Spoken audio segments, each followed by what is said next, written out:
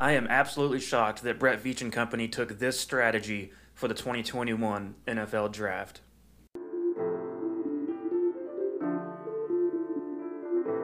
Welcome into the Sports Buffoons Podcast.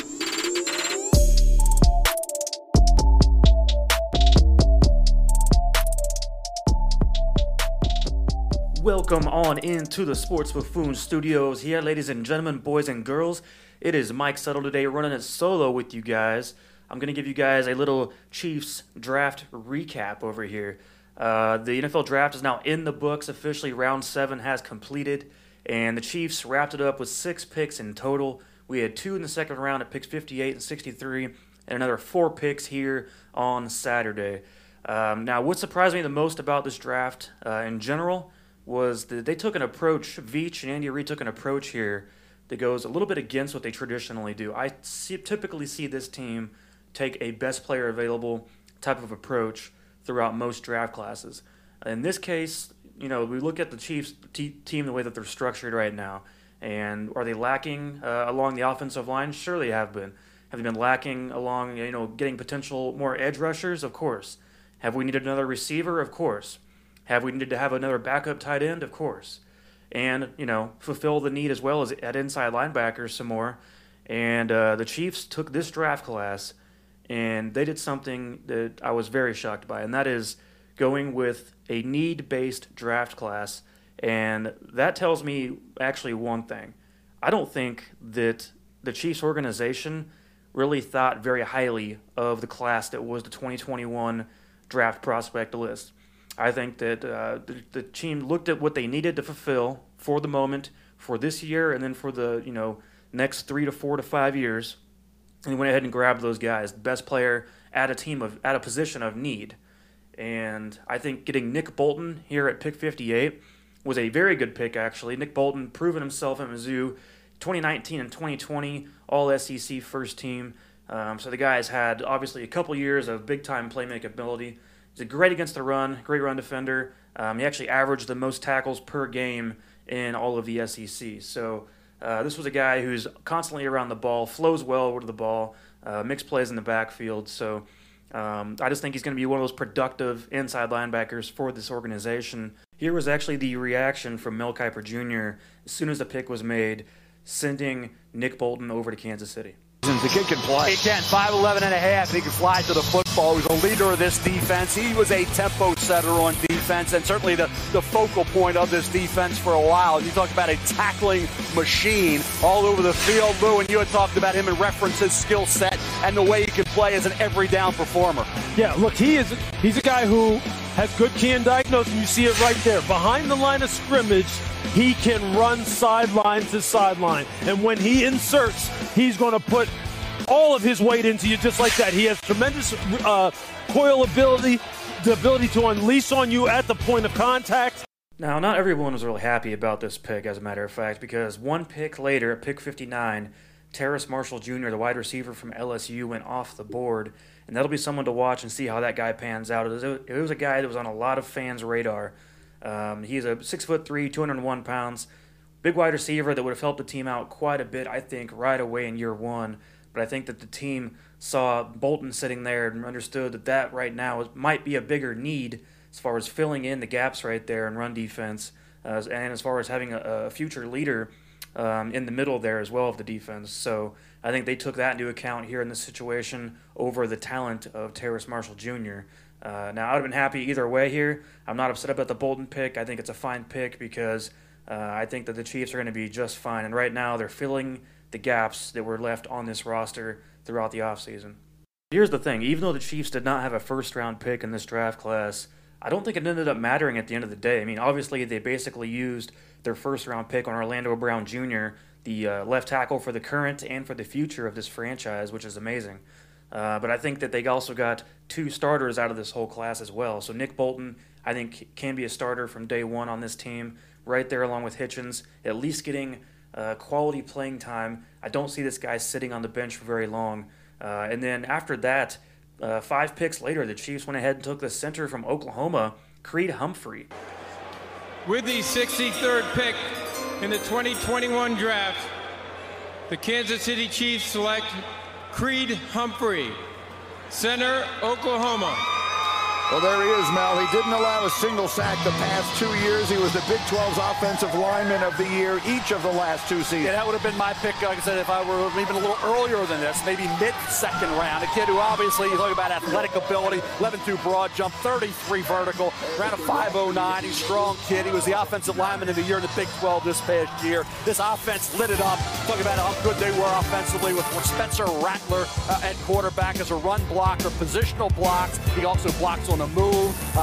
Maybe contact rate at times could improve, but as a pass blocker, really good technique, a really strong, solid, consistent anchor. Loves to play the game. He studies, he's passionate, watches guys, and he really has patterned himself after in the NFL. And he's all about maximizing that ability. I really like Creed Humphrey. I think he can anchor a line for 10, 12 years, folks. And former this guy's been a 3-year starter over there at the school, and just an absolute mauler. I mean, a great technician. Really just one of those centers that just doesn't do anything wrong. He gave up 0 sacks in his entire career in college. And what's amazing about that to me is that, you know what, that was the Chiefs' problem in the Super Bowl, obviously, was allowing pressure. And we had a lot of issues with the center situation here in Kansas City. Austin Ryder, as we all know, is gone, but he was not one of my favorite players on this team by any means.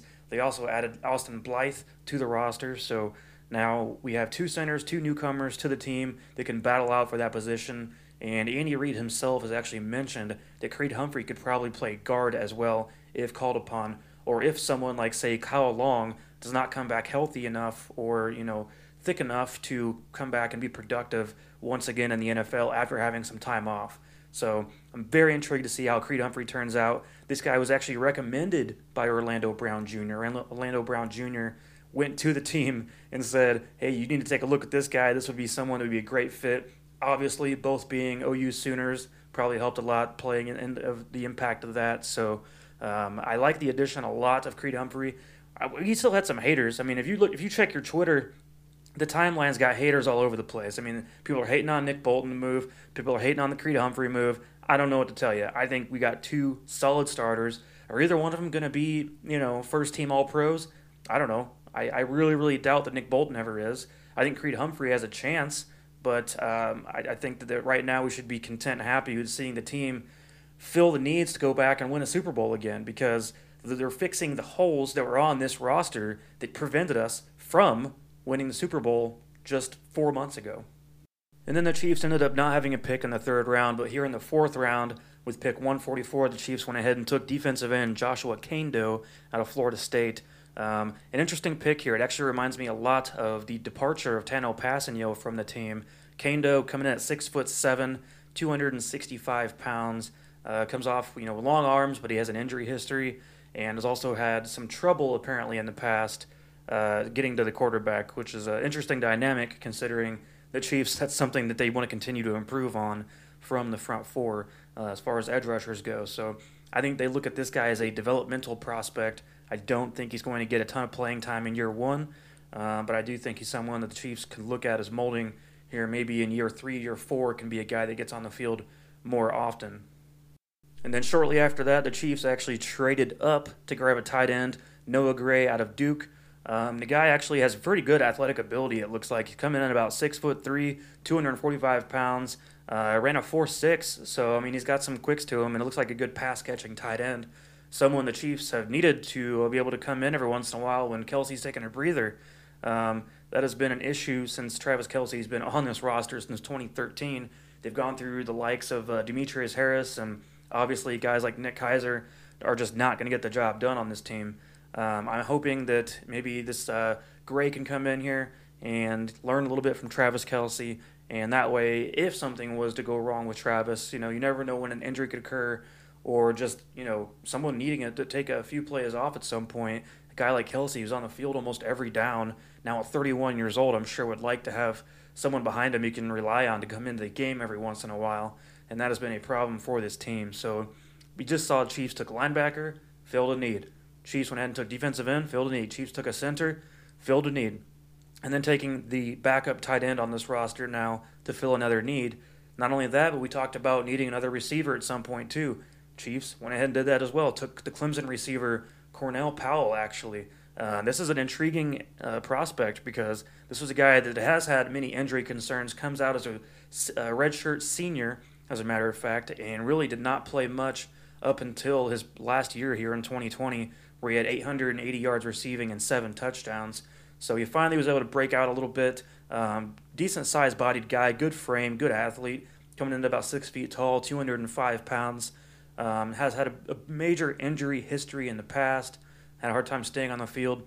But this looks like a guy that could play outside a little bit. I think I see him being someone similar to maybe the Pringle situation where, you know, he comes in for spot duty here occasionally early on in his career, but then over time can get on the field a little bit more on the offensive side of things. So I'm hoping the Chiefs can, you know, find a way to use this guy here early on, and I think there's a potential for that to happen depending on the development of guys like, you know, Mecole Hardman stepping up in year 3, and then maybe even seeing if Pringle can step up when called upon as well.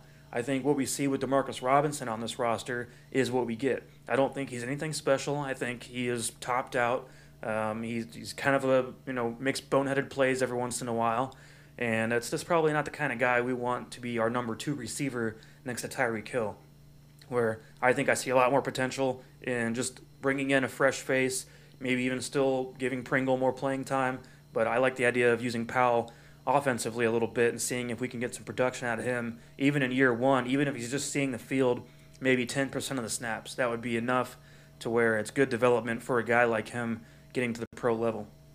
And then here's the thing to cap it all off, you guys. With the last pick they had in the 6th round here, pick number 227, they go back offensive line once again, grabbing Trey Smith out of Tennessee. He is a guard, but it looks like he can actually move a little bit to right tackle if needed. Big guy, 6'6", 331 pounds. This is a guy that, I mean, he didn't like the fact he didn't go on at least day 2 of the draft. He vowed to never forget plummeting in the 2021 NFL draft. So this is a guy that's going to have a chip on his shoulder coming in, and at the very least, he's going to add a lot of competition to this team, a team that's now loaded with offensive line talent across the board, because this is going to be a battle to see who's going to be there on the starting 5 protecting Patrick Mahomes this coming season. The Chiefs and Brett Veach, Andy Reid, are not going to allow what happened this previous season to happen again. We're not going to go into the Super Bowl, and Mahomes is going to be pressured on 29 dropbacks like he was in that game against the Tampa Bay Buccaneers. That was actually a Super Bowl record, as a matter of fact. So embarrassing, just flat out embarrassing that it came down to that. And yes, I know the Chiefs were in that game with 4 backup offensive linemen running the show, as a matter of fact, due to injuries with Eric Fisher, obviously guys opting out before the season began, and then as well as Mitchell Schwartz. But at this point, there's no excuse. At this point, there's depth on this team. There's depth on the offensive line, as well as good quality starters as well. So the Chiefs did all they could here to fill up their prospect list, their needs for this class. I don't think the Chiefs looked at this class and wanted to take best player available, which is opposite of what I normally see them do. I normally just see them take the best player available, regardless of position, someone that's going to help that team right away, similar to kind of what we thought about with Clyde Edwards-Helaire last year being taken in the 1st round with pick 32. So do the Chiefs need a running back? I don't know. Maybe they knew Damian Williams was going to opt out going into this season, so maybe that was something that was on their radar. But it wasn't something a lot of people thought was going to for sure happen as far as being a need, needing a running back. Of course, at the end of the day, they ended up needing Clyde Edwards-Helaire. He was a big, productive part of this offense, and he was someone that Patrick Mahomes wanted all along on this team. But then again, I think he was probably the best player, best fit for the roster, and regardless of the need, they took him back then. Where this year, I think that the team looked at their needs, looked at their depth on their roster across the board, and just said, all right, let's go ahead and chip away at the holes on this team and build up some depth at all areas, offense and defense. But here's the thing. Overall, this draft class was not flashy. There's nothing that came out of this class that truly surprised me, any picks that surprised me. They went out there, you know, took a look at their needs, what fit them the best in each situation and each round that they came up with, and went ahead and took their guys. So if I'm going to have to give this draft class a grade of some sorts, I'm going to give them a B-. B- only because, almost by default, If we want to include Orlando Brown Jr. in this draft class and pretend like he was one of our picks because we essentially gave up our first and third round picks to acquire him, then I would look at this and say, okay, this is probably an A- draft class. So, but as it sits currently, just picks 58 through 226. I'm going to give these guys a B- on this one. I like the picks. I like what they added to the team. I think we're going to have at least 2 starters come out of this, without a doubt. But otherwise, this was primarily a draft class used to round out and fill out the depth on the roster right now. So I do like the aspect of that because it does make a difference on the team, especially when you think about this. With a 17-game season now coming up in the NFL, you're going to want more rotational type of players on your roster. You're not going to want to have your main guys out there every single play. If you can, cut back here and there and a few snaps every once in a while throughout the games, especially those games that maybe don't matter as much or games that get out of hand early, and you're willing to put in someone who wouldn't typically be seeing the field, you can obviously rotate Bolton in there more frequently in the beginning stages of his career. Maybe rotate, like I said, Cornell Powell, and those guys, situations like that more frequently, just to give the traditional starters a little bit more of a break in a prolonged season like we're going to have. So just something to keep in mind. I think that, you might be as good as your weakest link, and that's something that the Chiefs found out in the Super Bowl, is that the Chiefs' weakest link was the offensive line, and it proved to be the truthful matter right there of, as good as Patrick Mahomes is, he can't do everything on his own. He can't block for himself while he goes back to pass. So the weakest link on that team cost the Chiefs even a chance to win that game in the Super Bowl, because they were just bullied all over the field that day. And Andy Reid and company went into this and was like, all right, guys, we're going to fix this. This will never happen again. Patrick Mahomes will now be upright and not be having to run for his life nearly as often as we go inching towards the 2021 NFL season here, which is just about 3 months away. All right, you guys, go ahead and give us a follow on Twitter. We are at Sports Buffoons. Also on Instagram as well. Give us a follow on there. And also with our YouTube channel as well. So check that out. We are live every Wednesday night. Our Spotify goes out and goes live every Thursday morning. So I appreciate those of you out there listening in and tuning in to my solo this week. The full group will be back, of course, Wednesday as always. So we would love to have you guys join us in. I'm curious to see the input we're gonna have from Tanner Dawson and Jason JG and what they're gonna think about with the Chiefs draft class, and not even just the Chiefs draft class, but the entire draft. I'm curious what they think about some of the additions made, like Patrick Surtain II going to the Denver Broncos, or Asante Samuel going to the Chargers. So I'm curious what they think is going to happen and what maybe some of the AFC West was doing to combat the powerhouse that is the Kansas City Chiefs in this current state of the AFC hierarchy. So with that said, you guys, thank you so much for tuning in, and I will see you all on the next one.